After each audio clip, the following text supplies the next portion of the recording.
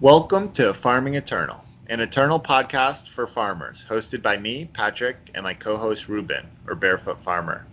It's episode 12, and it's our first post homecoming, post change podcast about this draft format. So, for those of you tuning in for the first time, we are a draft focused podcast. Our goal is to help you and me, mostly me, get better at draft. We get into the nitty gritty of the drafting process with a little meta analysis and play tips thrown in. So, this week, we're going to do our card of the week. We're going to do a 7 win run breakdown from all the decks that got submitted, and we've gotten 28 decks so far. Ooh, And then we're just going to discuss our thoughts and how we're doing in this format for the main topic. And then we'll review a draft that I did earlier today. So, awesome. to begin with, how was your draft week, Ruben? It was okay. I'm taking it nice and slow because I'm not ready to spend a ton of money on constantly drafting at this point. But every time I'm able to, I'm immediately running one. And so far, it's been a lot of fun, but frustrating as well. It feels like we're all kind of drafting similar decks, just with worse influence, is what it kind of feels like. But I'm still excited about it because it's kind of unexplored territory, and there's a lot of interesting decision points now with especially the changing of the pick order. I found is the most influential change of them all, really. As far as how to approach the draft format, it seems like it's completely kind of flipped things for me, at least. I don't know how was yours. What have you been up to? I've been, yeah, I've been doing okay. I've done about 5 or 6 drafts now, and I think all but one of them I've just drafted and staunchly refused to believe that the draft format has changed. And then, so I've been drafting a lot of 3, 4 color decks still, just with worse fixing, as you've been saying. I think I've been doing pretty well. I did have one O3 in there that just didn't feel great, but I've been, doing pretty good. But it's kind of interesting because I started this week pretty down. After the draft changes, pretty down on some of the direction they went. Especially, I think everyone can agree taking the strangers out felt a little weird.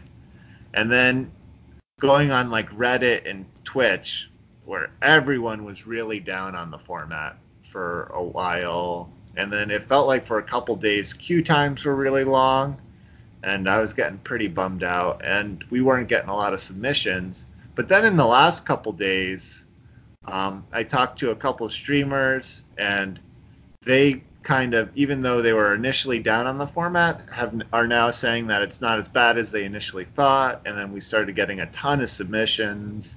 I started doing better, which always helps me like the format a Yeah. little better.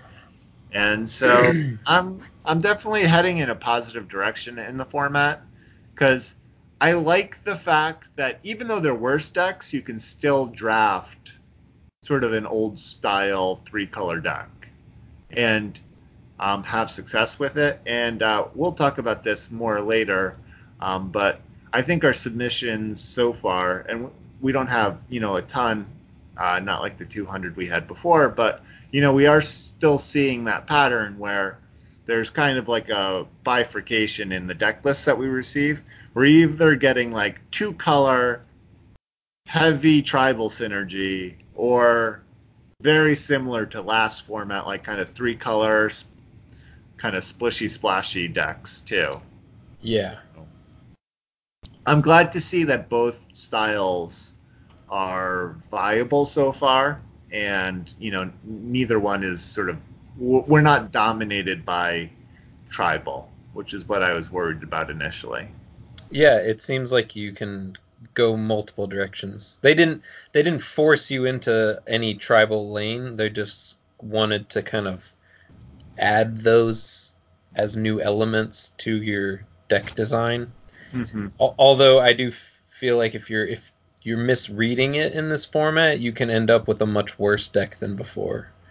I think the potential for train wrecks is much higher, but that could be largely because it's new territory and we're all kind of still figuring things out and experimenting a little bit with it and seeing like what is possible. And I think that can potentially lead you to having some messed up decks. But I also think that just in general, like a misread signal in this format can really hurt you a little more because the fixing really isn't as good. So if you spend too much time, I just started off a draft recently with like a red card, and then somebody passed me a feeding time pick two, and so I should just jump into Felon colors too. I can splash those. Surely I'll just set fixing as a high priority, and the next card was like a really good time card, and I was like, oh, now I got a great time. So I'm in four colors, three picks in, and that's just not really a thing that can be consistently done now. Because whereas before in the previous format, it felt like you could just prioritize fixing, a little more or less depending on where your deck was at, and that's not as reliable of a strategy right now. Yeah, and I've found the fixing, at least in my few drafts, to be very feast or famine. Like I got like a last pick Bannerman or something in one of my drafts, and it just felt, And then there's other drafts where I don't see like a single on color banner, and I'm just like, well, this draft is not going to work because I have yet to see any. I have zero ability to play any of my cards. Yeah, well, and some of our 7-win lists don't have good fixing. It's just it's a matter of kind of the dice roll at that point, kind of whether or not you get screwed over 3 or 4 games, or get Right. your third loss that way or not. Because more often than not, you're going to draw one, hopefully one influence of each type throughout the first several turns. But that's far less likely with certain lists. And yeah, I mean they added some fixing here and there actually. I'm pretty sure they threw in like some certain uncommon fixing cards, and even like uh was it diplomatic seal and the creature type one. I know there's they've so they threw in a couple extra tools for fixing here or there, I think. But I don't think that quite makes up for strangers. They were an integral part of the previous format Yeah, they in added my eyes. diplomatic seal, common cause, and the veteran strategist. Yeah, not a particularly awesome card, but Yeah, it's okay. I mean, you can that card slots really nicely into a control um, deck with multiple colors and removal. yeah, that card has been wrecking me because I keep drafting these pretty low to the ground fire based decks, and then someone drops a veteran strategist, and I'm just like, well, I can't deal any damage to them for a while now. Yeah, it's why Scaly grew on is sometimes a very critical piece to your puzzle. Cards like that can really do great things if you. Yeah, well, I mean, it would have been great to get a strategist after that draft example I gave you of first pick red removal, second pick feeding time, third pick like Scorpion Wasp or something. In that type of deck, a veteran strategist is exactly what you want. Yeah, so I think you're gonna have to be a little more flexible, to be honest, with the new format. That you have to your repertoire for the different types of decks like we used to talk about has just kind of multiplied in weird ways for me. Adding these extra tribal elements too, as we'll get into. So let's just jump right into our card of the week too. And I think we both chose a shield. Yeah. So I chose Linebreaker's Shield, which I said last week was the best weapon in the format, and I still stand by that. It is 2 Justice Primal, +2/+2, Endurance, and then Spellcraft 3, play Shield Bash, and it's a weapon. even though it's an uncommon, it's one of our sort of top drafted cards so far. One deck that, and I think that we got in had three of them, which seems like a really good way to win in this format. Even though it's an allied color, so next to each other, Huru is actually, we've had quite a lot of Huru based decks. So I think this, it's just a good card. So I just wanted to talk about how it's a good card. And Yeah, yeah, it's carrying some of these decks, like you said. That like one of the decks I was gonna jump into was actually a deck that didn't look particularly special except for triple Linebreaker Shield. It's just they removed all of the good spellcraft weapons except for Linebreaker Shield actually. yeah, Changey Stick and Welding Torch and Sledge, they're all gone, and this is the last one standing, and it's definitely the your absolute best way to Voltron up and your best way to trigger Renown, even in a lot of instances. It's yeah, so good. Well, my card is a much worse card, but it's something that I played two of in the deck that I got 7 wins with. It's Stalwart Shield, and that's the four costing Justice Shield that gives +1/+3 in endurance. And I was actually having to use this in like an aggressive list. And it felt kind of necessary, strangely enough, like just probably because I'm not giving up on my baby yet, the weapon aggro deck. I just always feel so drawn to those that style of play. But Stalwart Shield is like one of the remaining tools I have left, so I feel like forced to run it. But I just wanted to shout it out as a card that is playable enough. You need to sometimes it can make your list and be pretty powerful, especially if you have some of those cheap flyers and stuff. Like the deck I had Loyal Watchwing and even Valkyrie Cadet, the one that gets double damage when you're wielding a weapon, and it had an aerial spotter and a huntsman, and that when you have enough cards where weapons matter and weapons are doing well, Stalwart Shield can step in and help you out. Like I had a double Valkyrie Militant, another card that doesn't look spectacular, but you just can put a shield on it and you have a 3/4 flying or 3/5 flying endurance unit, which yeah, can just be enough to win a game. I'm getting my wins in whatever works. I don't think that was ideal by any means, but sometimes you got to put a stalwart shield in your list.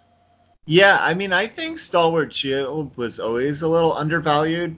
Uh, Maybe mostly because there were so many other good weapons, but Yeah, I think a 1/3 endurance, is just it's good in a lot of different decks. It's a very versatile sort of workhorse card, I think. Because like if you're in a more defensive deck, having that endurance is great, and even in an aggressive deck, a weapon's a weapon, and the fact that your unit can now block and maybe help you win a race is pretty good too. yeah, and they added some new quick draw units to the format as well, and with those guys, Stalwart Shield is great. Like the 2/1 gunslinger and Mhm. things like that. Like you throw a stalwart shield on it, and it's attacking and blocking really well.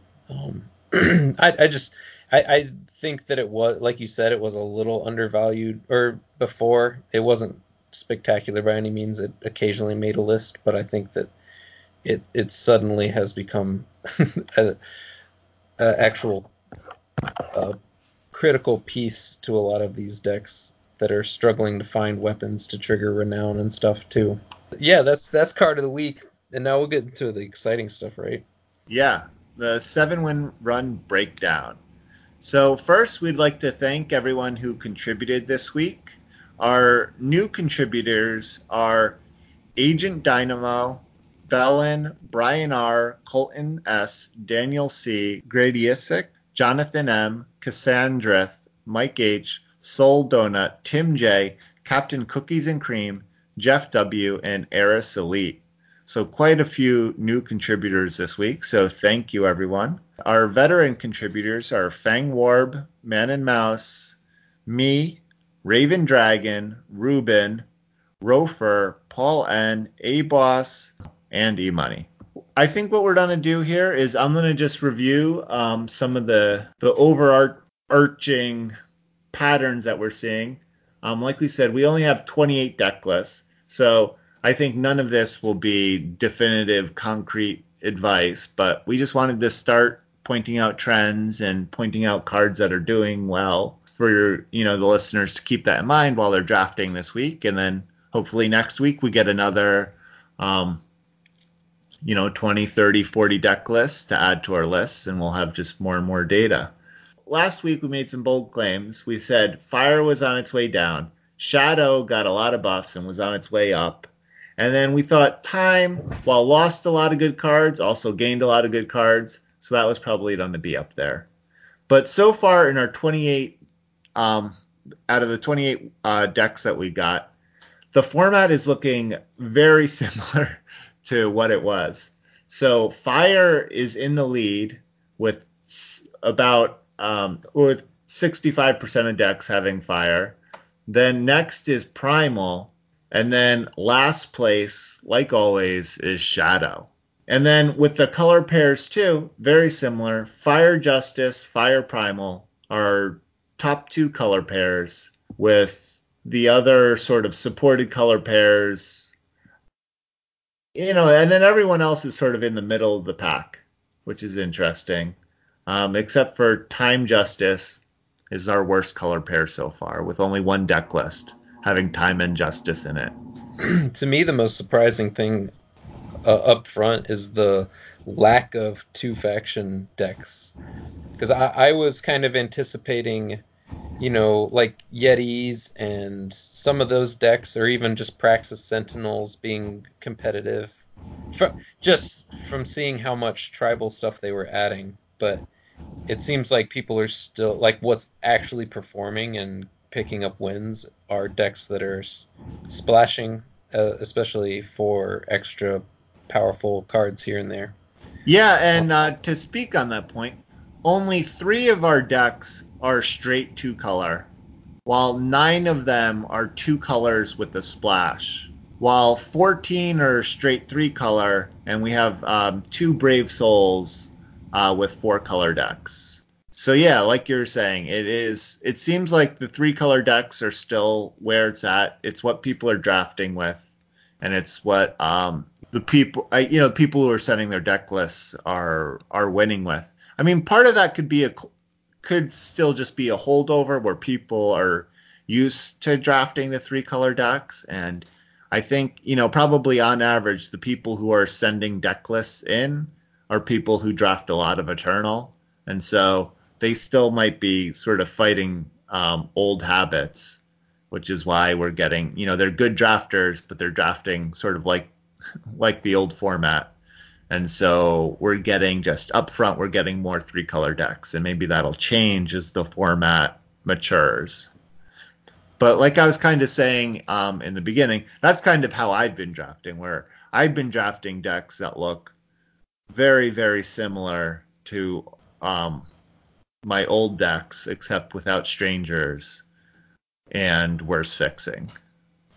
Yeah, I think we were talking earlier, and I kind of feel like you're able to draft decks that have similar power level, but just a little less consistency. Like it looks like we don't have nearly as many like 7-1s and 7-0s as we had before. I'm not sure if that's actually true, but I had a couple drafts already that felt like they were 7-win drafts and weren't particularly better than. I mean, that happens in every draft format. There's variance involved. Um, but it felt like I had to just get lucky at some point to actually get the 7 wins. Whereas I felt like maybe a little more with the previous format, I could put together something that felt consistently powerful, if that makes much sense. We're going to bring back a thing we had been doing. You want to review a couple of these decks? Oh yeah, let's do it. That's super fun, especially now that there's we just don't even know what we're looking for in the format. It's kind of nice that you guys are all out there doing the hard work and sending us your results. So the first one I wanted to look at was Graduisic. This was a deck that looked really cool. It had the three Linebreaker shields: Fire, Justice, and Primal.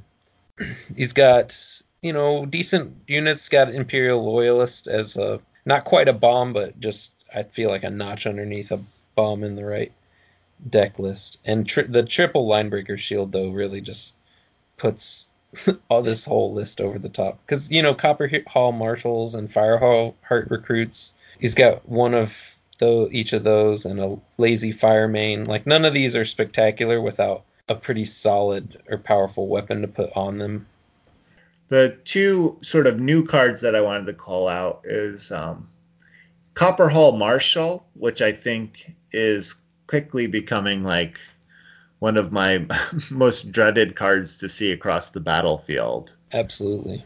And also Cloud of Ash, which is, another way. It's just like another game-ending option, sort of with Frostwave or Maddening Whisper. It does play a pretty similar role as Frostwave. He Yeah, does have a Frostwave here, which is much better than Cloud of Ash. yeah. Well, Uh, Frostwave is a lot more versatile, so that you can play it on defense too, or you can use it in a lot of ways. While Cloud of Ash is literally, I'm going to try to win the game this turn. Let's play my Cloud of Ash. Yeah, but sometimes it makes the list. I'm not always super excited to see Cloud of Ash unless I feel like my deck is very proactively aggressive, and this I think counts because he can even use Linebreaker shields aggressively and stuff to really push damage through, and has double Oni Samurai and two Bannermans, and has some two drops and three. It has a good curve out. So those are the types of decks where Cloud of Ash is playable. I think you want to avoid it if you're doing even this, anything slower or grindier or, Yeah, relying on Frost Talismans or anything like that. You don't want to have those cards in the same deck. We have to talk about one of Agent Dynamo's decks since they gave us four of them. So, what way to go. They're already figuring this out. And one of the ones I wanted to look at was pretty cool. It's a TPS deck, so an Aurelian deck that just had some really amazing stuff. So they have a Teacher of Humility and a Torgov's Trading Post. So they got some pretty cool rares and stuff, but just tons of two drops. And having two Bannermans, a Curator's Spear, a Dusk Raider, one of the Longshot Marksmen. That's the 2/1 quick draw gunslinger. hmm Double Nocturnal Creeper. Man, it's just two Yeti. Oh no, one Yeti Snowslinger, three Yeti Windflyers, and a Slope Sergeant to go with those guys. So yeah, the curve of this deck is just like tons of twos, and then just bounces right up to Magus of the Mist and a couple Power Breach Sentinels and stuff. This is decks like this can really work if your cards are good enough. Like your two drops are high impact enough. Like Nocturnal Creeper can land and trade with big things, so it's the type of two drop that's not a uh, something you don't want to see late game and top deck. So a lot of these two drops also are just good later or mid to late game. Like Dusk Raider also, Marksman gets upgraded at 6 power. Even the Yeti Windflyers having triple those guys to just win the game. It's cool. I like on turn 4 just the philosophy of being able to play two drops versus just one 4 drop is sometimes good, but that only works if the two drops are good. So yeah. Well, what's nice, and I hadn't really been that kind of solidifies in my mind a lot of things I've been thinking about this format. And, because again, last episode I talked about how it seemed like without the strangers, the there were going to be a lot fewer two drops, and so maybe more aggressive decks would be effective if you could get them. And I've kind of found that to be true. And some of these two drops, like you're saying, are just like so impactful and helpful in furthering that strategy. Like Nocturnal Creeper, it's a great two drop, but it also has Nightfall, which gives you another card, which will probably be a two drop. So you're even more likely to be able to double spell later because Nocturnal Creeper's helping fuel your hand. Same with Dusk Raider, and then there's the Yeti Windflyer, which best case scenario, and if you have enough, is a Locust, which was one of our best performing cards in the last format. And so I've been so far having a lot of success with a lot of two drops and a lot of flyers. There seems like there's a lot fewer flyers. So like cards like Locust or a triggered Yeti Windflyer are like able to just like get it done because your opponents don't have like a lot of answers to those. Yeah, yeah, I like, and also this looking at this deck also kind of helps with thinking about um, when you're doing the math for some of these tribal connections, like we talked about, how many Yetis do you want to get that Yeti Windflyer to be good enough? And I think the answer is you don't need not as many as you might think. Like he's got three Wind Flyers, one Snow Slinger, and one Slope Sergeant to go with them, and that's pretty much enough, I'd say, to make them work. It might not be super ideal, but I mean, you only need to draw, one of the others. It's your chances of drawing two in one game are quite good, even with just having five of them. Yeah. Um, and I guess a wind flyer without the triggers still not bad because it can still get the trigger later. It's not like tribute or something. You don't miss out. The ally buffs happen whenever you play your allies, so um, it's like a 1/1 for two with the potential with an easy potential to become the 2/2 later. So yeah, these types of cards are it's crazy having to get used to playing with them again because it's not something that we're used to dealing with. These, and I know a lot of people aren't super stoked by tribal drafts. I know that like set three particularly wasn't very exciting for a lot of people. But I don't think this is quite as weird or as bad as that was, in my opinion. Because I don't think your hand is forced into going heavy tribal one direction or another. Yeah. Yeah, I think They've that's left the us a lot of options. yeah, and I also think that pack our Defiance is just the cards are strong enough that you're not forced to use the tribal cards from the curated pack, which is nice. It's funny, I feel like now that the orders switched, I'm like so much more excited to open a Defiance pack now. Because after like pack one, I'm just like, oh, I have no idea what I'm doing. And then I open my Defiance pack and I'm like, oh, look at all of these powerful cards. I can do anything. You're like, it feels like the draft is starting now. Yeah. You're like, okay, so what's my deck actually going to be? Because all I've drafted so far is just time cards or something. Yeah. That's how it's felt like for me. I've just drafted one faction that first pack, just about, um, or gone the complete opposite direction and picked every single faction. I don't know. It's hard, but yeah, whenever you open up that Defiance pack, it usually feels a little better. And so that was Dynamo's deck. Hmm. I thought that deck was just super slick and powerful and had some bombs and stuff too. The next one I wanted to talk about is really going all in on the tribal mechanics. A boss sent this to us, and this is just straight Praxis with quadruple Scourstone Sentinel, and that is the 9 power 7/8 overwhelm with bond. And this card was back when it came out was a monster in that draft format, and I think it's gonna prove itself to be the same in this one, especially when you get some of the cheap high attack sentinels.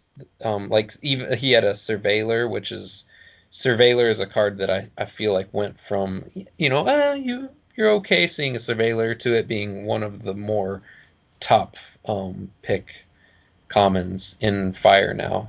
For me, at least, I think that it because of how it interacts with these Bond Sentinels. Because they even added some Bond Sentinels at like the uncommon slot and stuff too.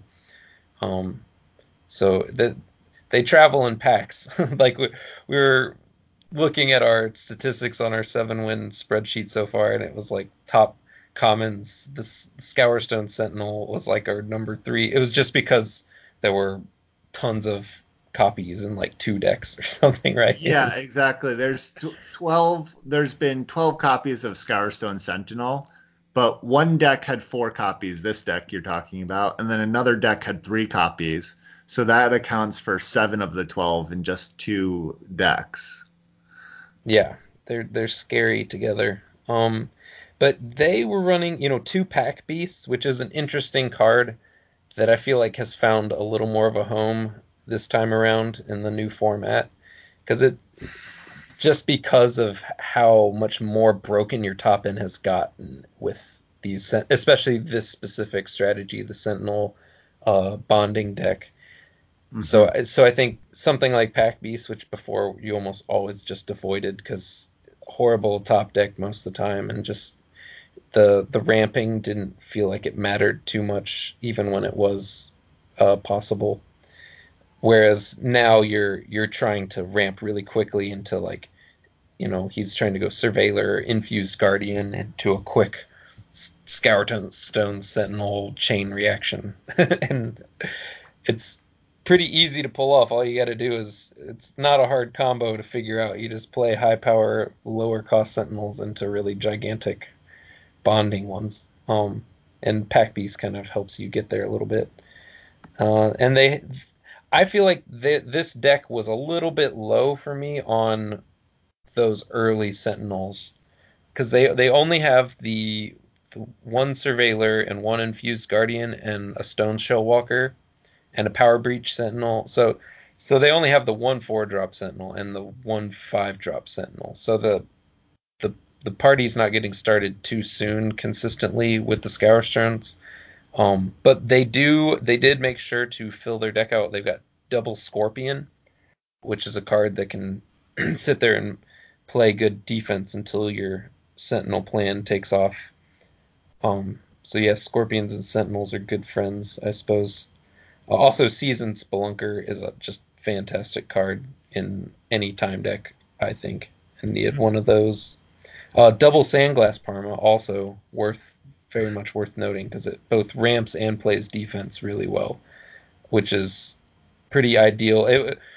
I think we were talking about those Sentinel ramp decks like the one my brother drafted several episodes ago, and I feel like this is a little more swingy, powerful uh, payoff for that style of drafting. So I actually think it's gotten a little better if you enjoy ramping into giant sentinels. I think the new curated packs have given you some very solid uh, payoffs now. Yeah, Um, the card I wanted to point out is Pompous Historian, which I imagine has gotten a lot better. Not only because Sentinels are a supported tribe, but also because with Bond, you know, sometimes you probably just want to dig for a Sentinel because you have this, if you're stuck with a Scour Stone Sentinel in your hand, that Pompous Historian is letting you dig for some way to eventually bond it, which seems very helpful. yeah, So, that's a good point. It'll help with the consistency of these type of decks a lot more. so the next thing that we wanted to talk about were some of the top commons. Just thought it'd be fun to sort of compare the top 5 from the end of last format to the top 5 that we have so far. Obviously, we don't have enough data for this to mean much, but it's still interesting because there are a couple, overlap cards, and then there are a few that were obviously not here before. Previous top 5 commons, to remind everyone. Number 1 was Carrington Steward. Number 2 was Conflagrate. Number 3 was Bannerman. Number 4 was Coastal Beastmaster. And number 5 was Token of Instinct. And so far, what we have is number one, Bannerman, number two, Granite Acolyte, number three, Seek Power, number four, Scour Stone Sentinel, and number five, Token of Honor. I think the fact that Bannerman is number one is not a surprise. Nope.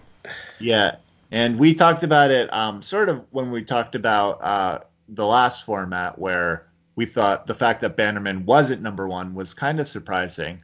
Though, you know, Bannerman could get replaced with Strangers. So if you were able to find on color Strangers, you might not need the player Bannerman. While now, Well, you might not need Bannerman's, to even draft the Bannerman before. yeah, So it was a matter of like playing one over the other. It was just the Bannermen weren't on your radar as much or as often, whereas now it's absolutely like the top common for every deck just about. yeah, I agree. Because you're still wanting, as we're seeing, it looks like people are having lots of success with three faction, and Bannerman's almost the most critical part of that deck. And we're seeing what the number is. We're at 24 Bannermen in our 28 decks. So yeah, yeah, get those, snag them as soon as you see them. I'd say I'd take them over most cards right now. Actually, that potentially even some removal in some situations too, which I'm not used to saying, but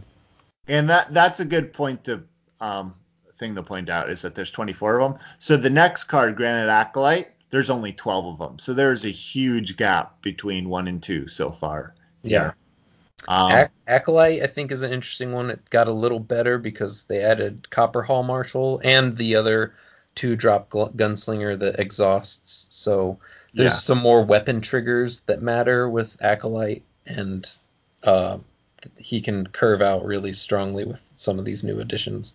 yeah, and we said like all the good weapons are gone. So if you want to trigger renown, Granite Acolyte might be your best bet if you're in fire. And like we said, fire so far has been doing pretty well with the decks, so it makes sense that Granite Acolyte is number two.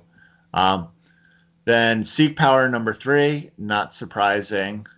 Scourstone Sentinel is kind of interesting. It's our only sort of tribal card that made the list of of our top 15 cards. It's the only tribal card really that made the list.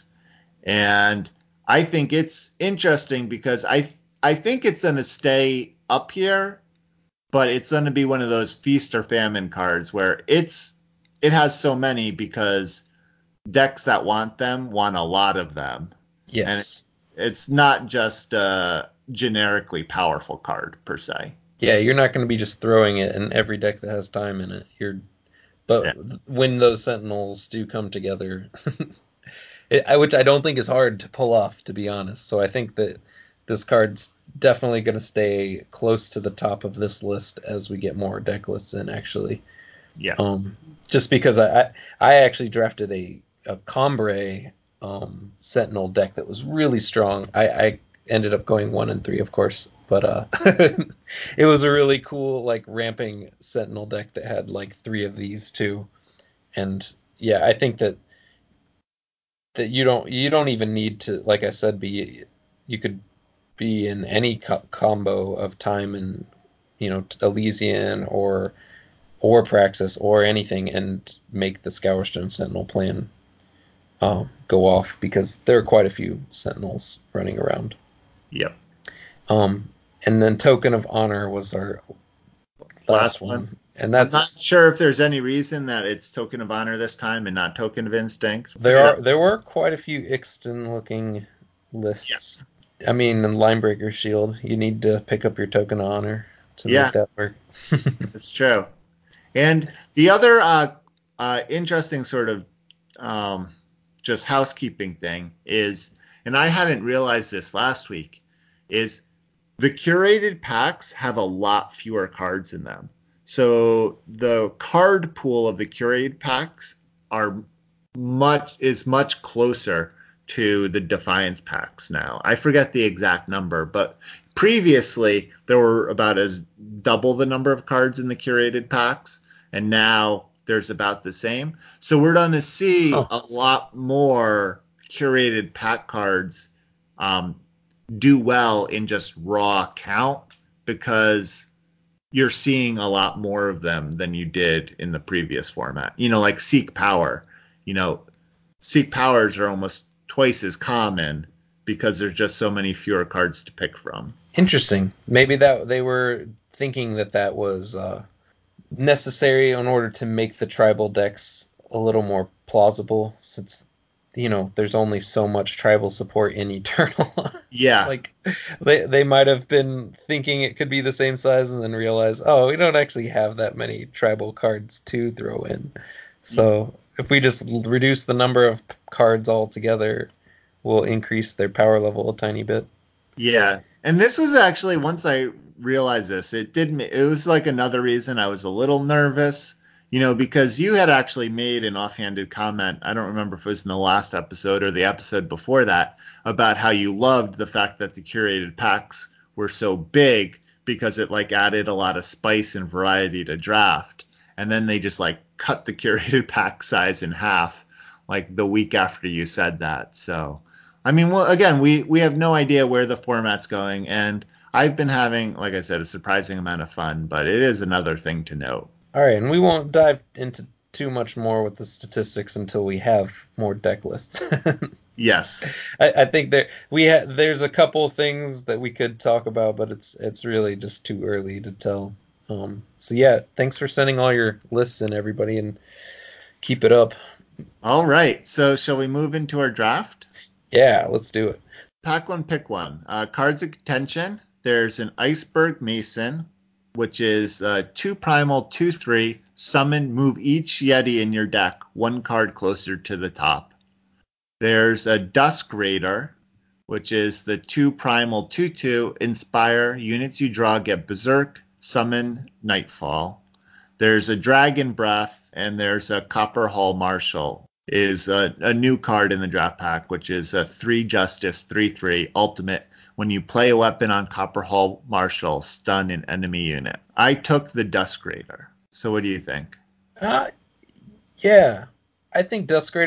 Some people really like Dragon Breath to an extreme degree, and it could be argued that the power level of that card is maybe slightly higher, but it's really hard to turn down a high utility 2 drop that doesn't have extreme influence requirements or anything at this point. And I think there's a reason why Dusk Raider's so powerful and constructed as well.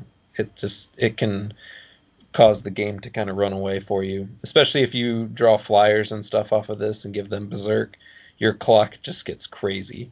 So Hmm. yeah, I think that was a good pick. I wouldn't actually take Dragon Breath over it. I just think that that would be probably the closest thing to it here. Copper Hall Marshal is a solid card, but it's kind of replaceable. Yes. Like as a 3 drop, I mean, it's replaceable. It's a very good 3 drop, but I think your 2 drop slot, the power level of those cards is very important. Yes. All right, cool. So I took a Dusk Raider. So then pack one, pick two. Cards of contention. There's a Fencing Master, which is the 3 Justice, 2/2. Ultimate. When an enemy unit is stunned, play a +3/+3 Gem Blade on Fencing Master. There's a Hellfire Oni, which is the 4 fire 3/3. Ultimate. When you play a weapon on Hellfire Oni, play an additional copy of that weapon on her. There's a long shot marksman, which is the 2 shadow 2/1 quick draw that gets bigger. There's a seek power, and there's a dispel. And Yeah. I took the seek power. He didn't mention Burnout, the I 4 fire sacrifice a unit to deal 5 to an enemy. I Yeah, think that's a new one, right? that is a new one in the past. I've drafted that in previous formats, and if you Mm. have the proper, swarming deck, if you get scavengers and stuff, I think that card is quite powerful actually. So I think it's something to keep your eye out for in the future. I don't know if I would pick it over a Seek Power, of course. I think Seek Power is with the lack of fixing is just so critical for getting your game plan up and running. So Yeah, I like that pick just for consistency's sake, and it's a great early pick. You're not certainly heading down any specific road just yet. Yeah, and I don't think there's any like super powerful cards in here either. You know what I mean? So, Yeah, no, I agree. I actually think Burnout is maybe the pick for me behind Seek Power, though, hmm just because of its impact on the game. It kills just about everything in the format right. for 4 power and, a piddly 1/1 or a rat or something. Yeah, until you face the 4 copies of Scourstone Sentinel. Oh, God. All right. Pack two or pack one, pick three. Cards in contention. There's an Amber Ring, which is the 3 time, once per turn, you may pay 3 to play a 1/1 Explorer. There's a Finest Hour, and there's a Yeti Wind Flyer, and also a Wild Rider, which I like. In Uh, in Valkyrie Militant, I kind of like that card too. The oh, 2/2 yeah. flyer for 4. Yeah. You and Um, these dinky Justice Flyers. I'm a big proponent of taking ugly looking flyers and winning the game with them because all you need is to get the combat math in your favor on the ground. Play like a 2/4 into their band of 3/2s and 2/2s, and you're just gonna win the game eventually. Yeah. But see, But I wouldn't take it over a Finest Hour. Is that what did you end up going with? I took Finest the Hour? Finest Hour, but I would take the Yeti Wind Flyer before I took a Valkyrie Militant. Okay, I think that's probably fair though. Yeah, I like Windflyer a lot, and um, there's another Yeti in this pack, so maybe I don't know. It's still only Yeah, pick 3, so it's still a little early, but but I do have a Dusk Raider also. Say if the Finest Hour wasn't here, that's true. kind of like. But I think just in general, I would, I don't know. Yeah, no, you're right. Windflyer is just better than Militant in general. I agree with that, but Finest Hour is, I think, an easy pick. That card is. It's like the one card that screws up combat more than anything else because not a lot of people are playing around the 1 power combat trick. Yeah, I myself don't enough. yeah. I kind of like run through all the possibilities in my head when I see 1 power open. I'm like, okay, so it's just Finest Hour that blows me out here. That's literally the only card I have to worry about. And then they have it, and you're like, oh god. Yeah. Well, it's a Anything but card, one of those cards where there's like a lot of the time there's nothing you can do about it. So you just have to make them have it. yes. And then of course they have it, but you can't feel too bad about the decision because there was nothing you could do about it. Though Yeah. it is scary because now, like I said earlier, finest hours are they're twice as likely to have finest hour now, Oh sort of. no, that's terrifying. Yeah. All right. So this is pick four. Cards in contention. There's another Dispel. There's a first shot Rioter, which is the 3 fire, 3/2 gunslinger ally, get +1/+1. And there's an unpredictable outlaw. And I took the unpredictable outlaw. Just wanted another 2 drop. Yeah, another 2 drop. There wasn't really anything. The only primal card was Cobalt Ring. And the only Justice card was Showdown, which I don't know how I feel about that card yet. So It's not super good. I yeah, think it's fringely playable. It's the type of card you don't want to be wasting time on in pack 1, I think. Especially yeah, with early picks. Yeah, I think the general rule of just when you're early in your draft having like a 3 drop and a 2 drop at similar power levels, because I think the Rioter or whatever, the 3/2 ally that gets a +1/+1, is maybe slightly more powerful Hmm. um, than the outlaw, except for the fact that the outlaw is a 2 drop. So, Yeah. um, I like that pick. That's probably what I would have gone with too. Just to keep the deck looking efficient and streamlined. You got Dusk Raider, Finest Hour, and now an outlaw. Um, that's always a critical part of the deck. Is what you're doing in the early game. All right. So then cards in contention for pick five. There is Skycrag Banner. There's another First Shot Rioter, and a Yeti Spy. Um, and then yeah, it's not a great pack again.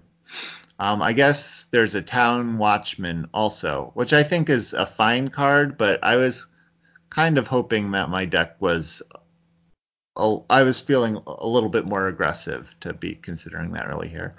And I took the Skycrag banner. Yeah, I think that's cool.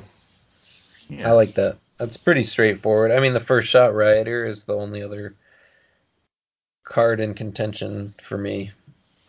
And for you, I guess that's the only one you named. Yeah. Yeah, it's close.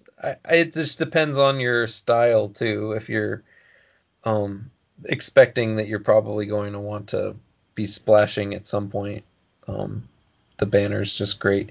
And banners with the absence of strangers now, I think their value's gone up a hair. So Yeah, I think that and that's part of what I was thinking is first off, because so far in my first four picks, I have three different colored cards.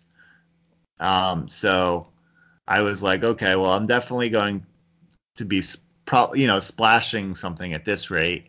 And then, like I said, the fixing is worse, so banners have gone up in my mind. yeah, And I don't know. and And first and shot, you can always find another three drop. Like yeah. first shot rioter is replaceable, whereas banner is Hmm. uh yeah, hard to even put a value on it for certain decks. Yes. So then, next, for pick six, cards in contention, there is a Final Shot Rioter, which is the 4 Shadow 2/4 Gunslinger Ally Deadly. There is a Steady Marshal, which is the 1 Justice 1/2 Gunslinger Ally. Play a +1/+1 weapon on Steady Marshal, and a Strength of Many. And I took the Steady Marshal.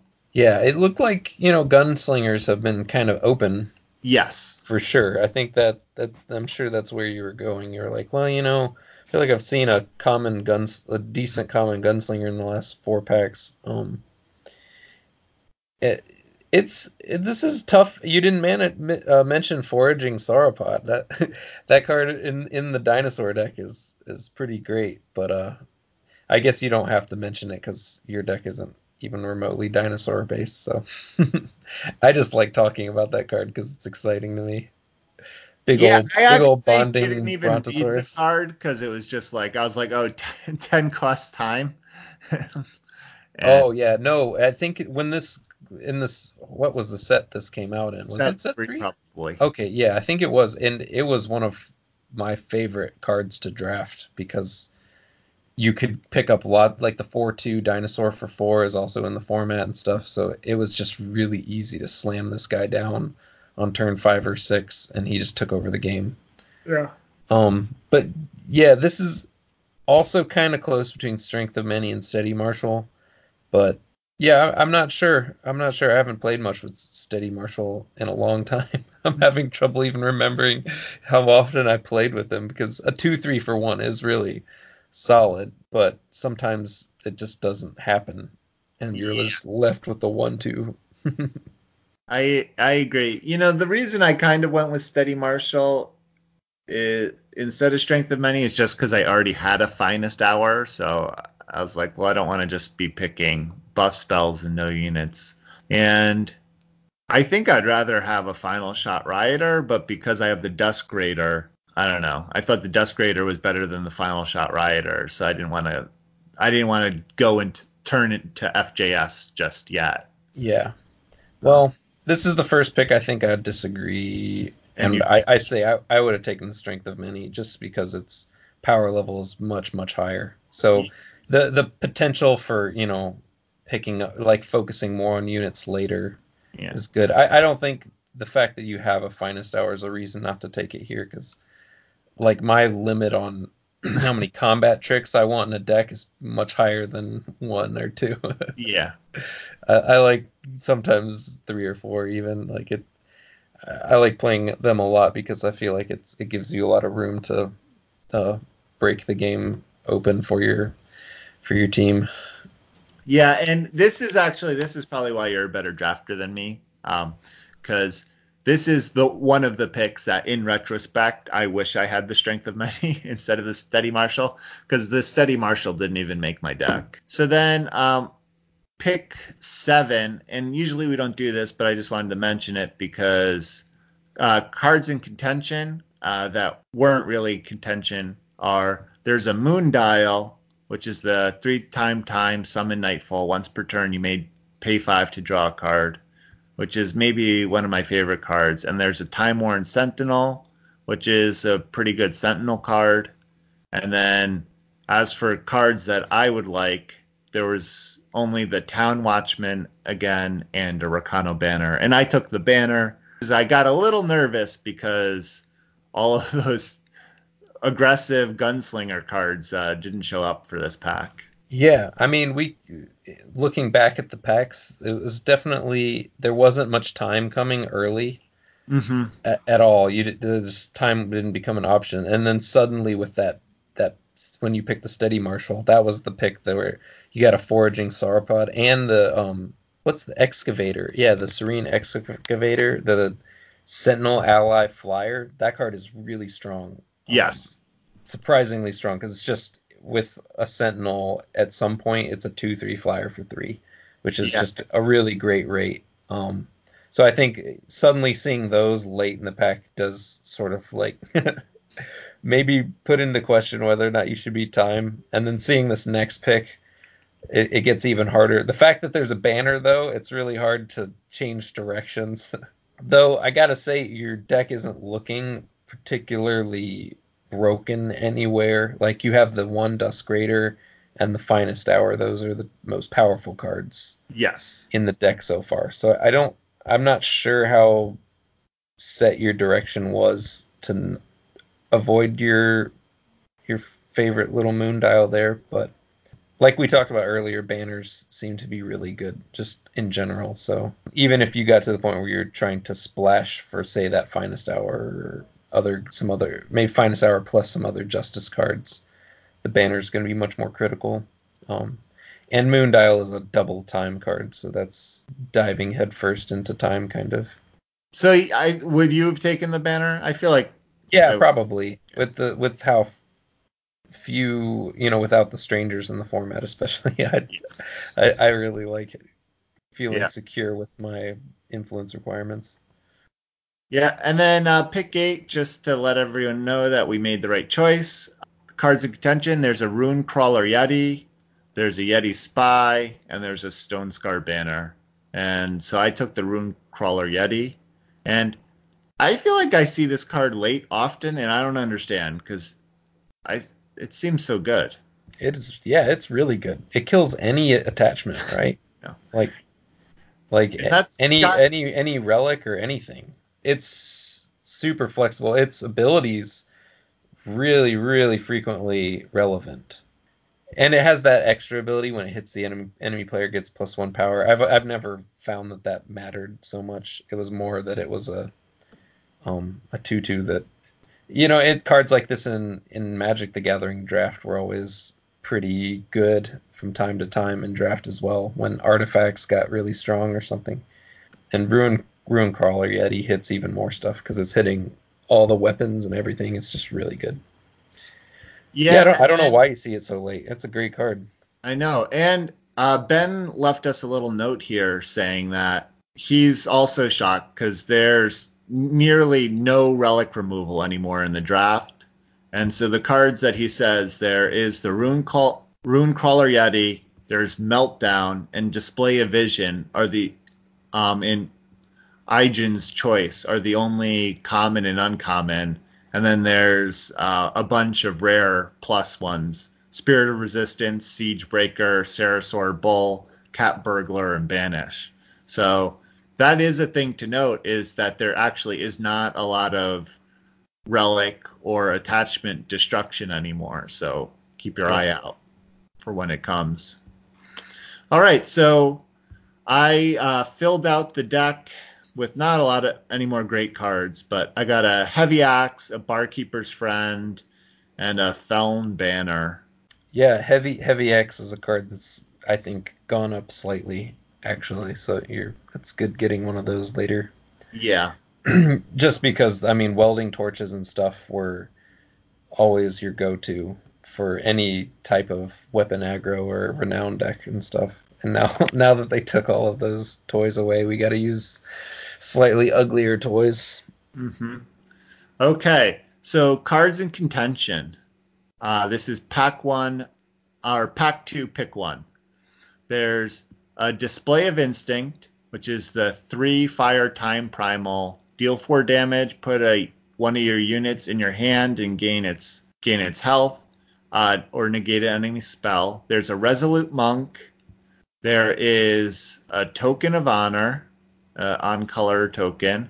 There's your favorite card, Unmoored Valkyrie, and a Fall Short. So there's a lot of cards there's a couple cards that are good for us in our colors. We were seeing a lot of time cards at the end, and there's a lot of good time cards too with Resolute Monk and Display of Instinct, which is mostly on color plus time. But then there's also a Dizo's Office, which is 7 Shadow. Sight. Your units have lifesteal and Dizo's Agenda. You play Scheme, Threaten, and Cut Ties. How I like resolute the are way you? you save that for the end. Like, by the way, Adizo's office. So I just picked that.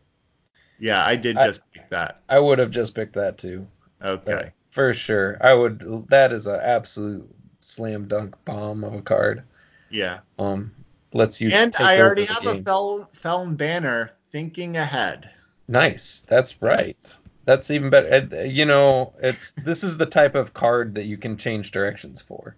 Yes. There's not a whole lot of them, but this is definitely one of them. It's a card that's incredibly powerful and constructed. Even I frequently play it because I love it. I think it stabilizes the game for you in a lot of instances. It just kind of like almost wins the game on the spot, really, if they can't deal with it quickly. You if you get to play the cut ties and the scheme, you've basically won the game. It's really hard to imagine losing. And it turns into an unblockable 4/6. I mean, holy moly. All right. So next, pack two, pick two. Cards in contention. There is a Sudden Schism, the 4 primal fast spell. Play a copy of one of your units. There's Ruben's other favorite card, Seraph's Beacon. Ugh. There's a Frost Talisman. There's a Coastal Recruit, Power Breach Sentinel, and a Fireheart Recruit. I actually took the Fireheart Recruit here, which I don't think is the most powerful card in the pack, but I do like Sudden Schism, but I was kind of scared off for 2 reasons. One is so far all of my units are not very good. And then two, with Dizo's Office currently being my splash color, I was really worried about adding too many other double influence cards just yet. And then last week I said Frost Talisman goes in any deck, and then Ruben said, "Oh, but it doesn't really go into fast aggressive Ixton decks." So I was like, "Well, I can't take a Frost Talisman because Ruben said that." And so I was left with Fireheart Recruit. I know, but you just picked up a Dizo's office. So now you're playing for that late game. I mean, it's really that it can flip that quickly. Like sometimes a draft can change directions. Yeah. It's rare because a lot of times it feels like your game plan kind of start trying to figure that out early. Hmm. But sometimes when a opportunity like Diesel's office is presented to you, I don't know. This is a really tough pick actually because not many cards in here are really looking particularly useful to whatever it is you're doing, Yeah. which is still uncertain. Like you took that steady marshal, but you know the gunsling and the unpredictable outlaw are only two gunslingers, so maybe you could start thinking FJS gunslinger ish Mm. list, but that's not as good as just uh, trying to gum up the ground or play blockers into a Diezo's office or something. Try and take a more defensive route. Mhm. Fireheart Recruit is obviously a very not defensive card though, so it's tough. this is the type of pick where I would like get up and go to the bathroom and get a glass of water and be like, it's like purge my mind of it for a second and come back with fresh eyes and probably still have no idea. So you just took the Fireheart recruit though, I as did. because you I already had, though not very good fire cards, you already had 4 fire cards. But I Yeah. don't think Barkeep's Friend really even counts because you're probably not wanting to play that. No, Heavy X as well as not looking. particularly great. No, I think only Ruin Crawler Yeti is my is my only good fire card. I'm just gonna close Eternal and walk away and Yeah. Ruben wants to play a see the different video next game. pick before he decides about the last one. Can I do that? Oh yeah, just scroll down. I Okay. mean, Power I know that's the Pokeball. thing is there kept being good time cards, but I just couldn't make the plunge. Well, I Yeah. can't disagree with you if I can't say anything else. So Pack two, pick three.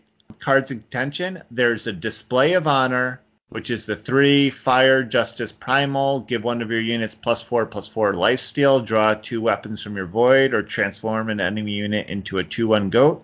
There's a Parry. There's a Carrington Steward, and there's a Barrel Throw. And I took the Display of Honor, which, again, this was like a really tough pick for me because I just got the Deeza's Office, and Carrington Steward is one of the best shadow cards. Parry's a great primal card, but I have cards in all of Display of Honor's colors, so it seemed like I should just take the display. yeah, this is tough. I don't know how much better Display of Honor is than Parry. Parry is being a little cheaper and doesn't have the crazy influence requirements. It's pretty solid. Um, I don't know. It's close between that and Carrington Stewart for me because I would really have trouble not keeping my eyes on that Dezo's Office as just a way to get free wins, Yeah, basically. Um, and I think all of the factions are deep enough to get there, right. so it's not like risky to. Moving to Shadow. Yeah, Yeah. to me, I don't know. No, I agree. I've been having a lot of luck with Shadow, even though it's our worst performing deck as far as the decks that we've received so far. I Shadow has in a lot of my draft has seemed very open, and I think it's because people are maybe a little scared off of Shadow because by the end of last format it was the worst color. Maybe. Yeah, so I took the Display of Honor here, and 2 picks in a row. Ruben's no comment. No, I'm still on the last pick, Yeah, sitting there staring at like Frost Talisman or something. But yeah, I don't know. That's tough. I think 2 drops are awesome, and I think moving in the shadow is a good plan. So Stewart's looking pretty solid here. yeah. No, I agree. So then, pack two, pick four. Cards in contention. There is a Sadistically. There's a Display of Knowledge. There's Token of Ambition, Scorpion, and Mischief Yeti, though probably never, you would never take that. And so there's not a lot of cards that fit my current deck, except maybe the Token of Ambition to help me splash my Deeza's Office. How are you going to say statistically is a card in contention after our bad card segment? Well, that was partially a joke, but also because you said Oh, you're just okay. picking every shadow card you see. You're just baiting me. Yeah. Okay, I see. No, I like Token of Ambition here. I think that was a smart pickup.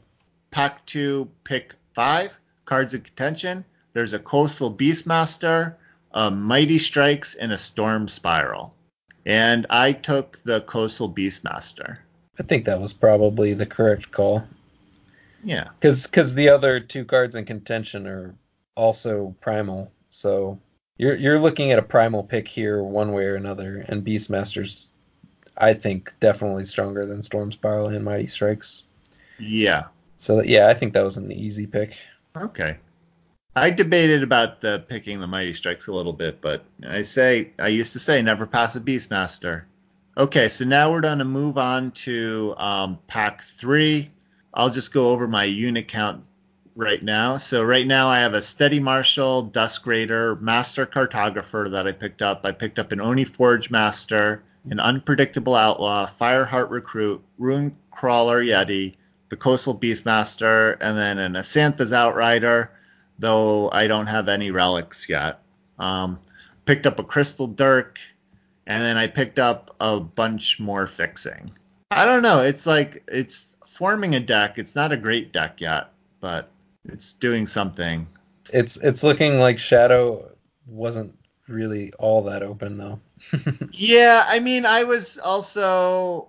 I mean, we did get past that Carrington Steward, but yeah, it wasn't super open. But Shadow was also very not open in pack one. Yeah, It was there was like zero Shadow options. I think our cards in contention had almost no Shadow cards for yeah. the entire first pack. So Okay. still doesn't mean I wouldn't take that Dizo's office. Yeah, no, I agree. So, pack three, pick one. Cards in contention. There's a Bear Arms, there's a Mob Rule, there's a Token of Ambition, and a Court Mage. And I took the Bear Arms. Yeah, I like that pick. Yeah. There's nothing really just more to say. I think that's everybody knows Bear Arms can like run away with the game if you've played Yes. with it or played against it. All right. It's a terrifying card to see from your opponent. So pack three, pick two. Cards in contention. There's a Skycrag Scalebreaker, which is the three primal 3/3. Fate, create and draw a Skycrag Goad with Flying Renown +2 attack. There's a Token of Knowledge and a Coastal Beastmaster. And so I took the Skycrag Scalebreaker. Pretty easy pick. Yeah, that card's great. Yeah. It's very strong, and your primal's looking pretty solid. At this point, it's almost looking like you are Skycrags potentially splashing Justice or maybe Shadow. I don't know. Yeah. It's like Yeah, I don't have it. it's hard to get the influence requirements to work properly for that. Yes, I don't have. Yeah, so then we skip to pack four, and by the time I hit pack four, yeah, I'm definitely solidly Skycrag. My only justice unit is that stupid Steady Marshal that we talked about earlier. And in pack three, I was able to pick up two Iceberg Shiny Finders, a Courier Albatross, another Cartographer, a Huntsman. So Primal was very open in pack three. And then so pack four, pick one. Cards of contention. There's a Rally, a Barkeeper's Friend, and a Dragon Breath. And I already have a Barkeeper's Friend, so that's probably not worth picking up too. And there was an Extinguish if the Shadow Dream is still alive. And I took the Rally. I don't know. I don't know. I think Dragon Breath is better than Rally. Yeah, I Just in most scenarios. yes, I agree in a vacuum Dragon Breath is better than Rally, but I was like looking at my units and all of my units had like two or three two or three attack. So I just felt like Dragon's Breath maybe wasn't at its best. And I was once again looking at my units and seeing like a fair number of 2 drops and 3 drops and thinking that maybe this was a rally deck. I can see Rally then. If you're really, it also looks like you were probably thinking heavy Skycrag at this point. Um, Yes. just barely splashing for like Finest Hour and Beastmaster at this point. There's so yeah, in that type of list where you're just trying to really swarm out and rally, Rally looks okay. I still think I'd take the Dragon Breath just because I think it's A better card. even like having a Fireheart recruit deal 3 damage to something is good enough to Yeah. make it. And so that's all the picks that we're going to go today. But Ruben, I guess, can describe the deck list. I still don't know. You still put the Dizos office in. Wow, that's amazing. I mean, okay, so you had two Stone Scar banners, an Argenport banner, and a Felm banner. Okay, I And a mean, token of vision. I and a had Token of Vision and a Seek Power. So I don't think it was as greedy as like I saw it initially and just laughed like I couldn't help myself. But looking at your power, you do have enough to make it workable. Yeah. It still is a double influence requirement splash, but at least it's such a late game card that it gives you time to get Yeah. there and look for it. And you have two cartographers help you dig and stuff. Just yeah, when you play your games, be careful not to ditch a shadow influence. Yeah. And the other thing was I was so heavy Sky Crag that my Justice is also just a splash for Coastal Beastmaster, Bear Arms, and two Finest Hours. Oh, I guess, and the Display of Honor. So maybe it's not like a splash as far as our spreadsheet's concerned, but none of them are like key early drops per se. They're all just like play them as soon as I get a Justice. I have a lot of Justice sources because I have 9 on color non sigil power cards. But I do think that maybe I went a little crazy with the power cards and could have used a couple more playable cards in place of them because I ended up being a little light on units and had to run one of my barkeep's friends, which I don't think I really want. I have to run a Crystal Dirk, which is not great. And the Dizo's office doesn't really fit the plan of this deck, which is a very Sky Craggy deck. It looks pretty aggressive and low to the ground. I mean, yeah, you're running Rally. Jeez. Who'd have thought Rally and Diesel's office could go together? Yeah. Yeah, I think given your game plan, I think sticking with the one Diesel's office to jam a bunch of off color banners in your deck is a little greedy. I'll say that much. Yeah. I don't know. I'm sure other people can chime in and would disagree with me on that.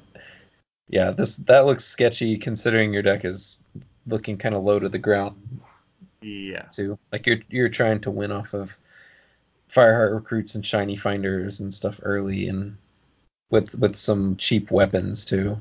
And you get double finest hour. Yeah, I think you were already doing pretty good. So, but I can see what you mean about like if you could going back in time and taking like just a basic playable instead of a banner a couple times Yeah. because this deck could have still been quite good. Well, you haven't played any games yet, have you? I've lost one game, Okay. but I don't know if that wasn't Dizo's office's fault. Let's just say that. But yeah, so we'll see. Yeah, Uh, I mean banners. The thing about banners, I think people think too much of them as basically always being undepleted, which is not true at all. Like they're very much constricted. That if you're trying to play one of your two drops like on curve, a banner can really mess you up sometimes. yeah, and so I think we'll see. I'll play one more game for science with the Dizo's office, and then probably take it out. I was just so excited to get so many power cards that would let me splash a Dizo's office that I felt like I had to, even though it doesn't fit with the game plan of this deck at all. So I think that's it for our show. Once again, a reminder to give us a 5-star rating and review on iTunes, Stitcher, or Google Play. And we have a review this week.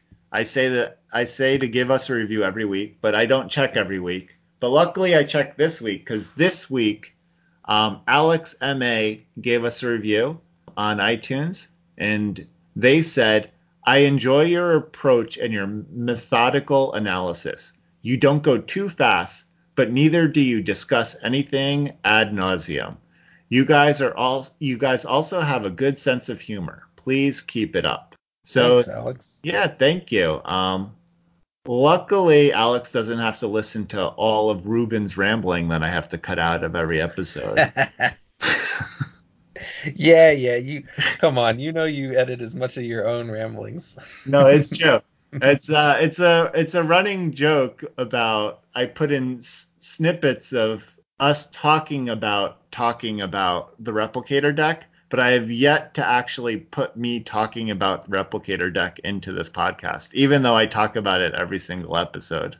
It's like a mythology building around your replicator deck. But Is actually, this it's deck not actually because good? Is it just a meme? What's the deal? no one's ever heard me talk about it because I cut I cut that 10 minutes out every single episode. I feel like it's all I ever hear. All right. All right, that's the end of our episode. Thank you for listening to Farming Eternal. And remember to send in any 7-win deck lists you guys have this week to farmingeternal@gmail.com. And remember to keep on farming. Thanks for listening. Bye.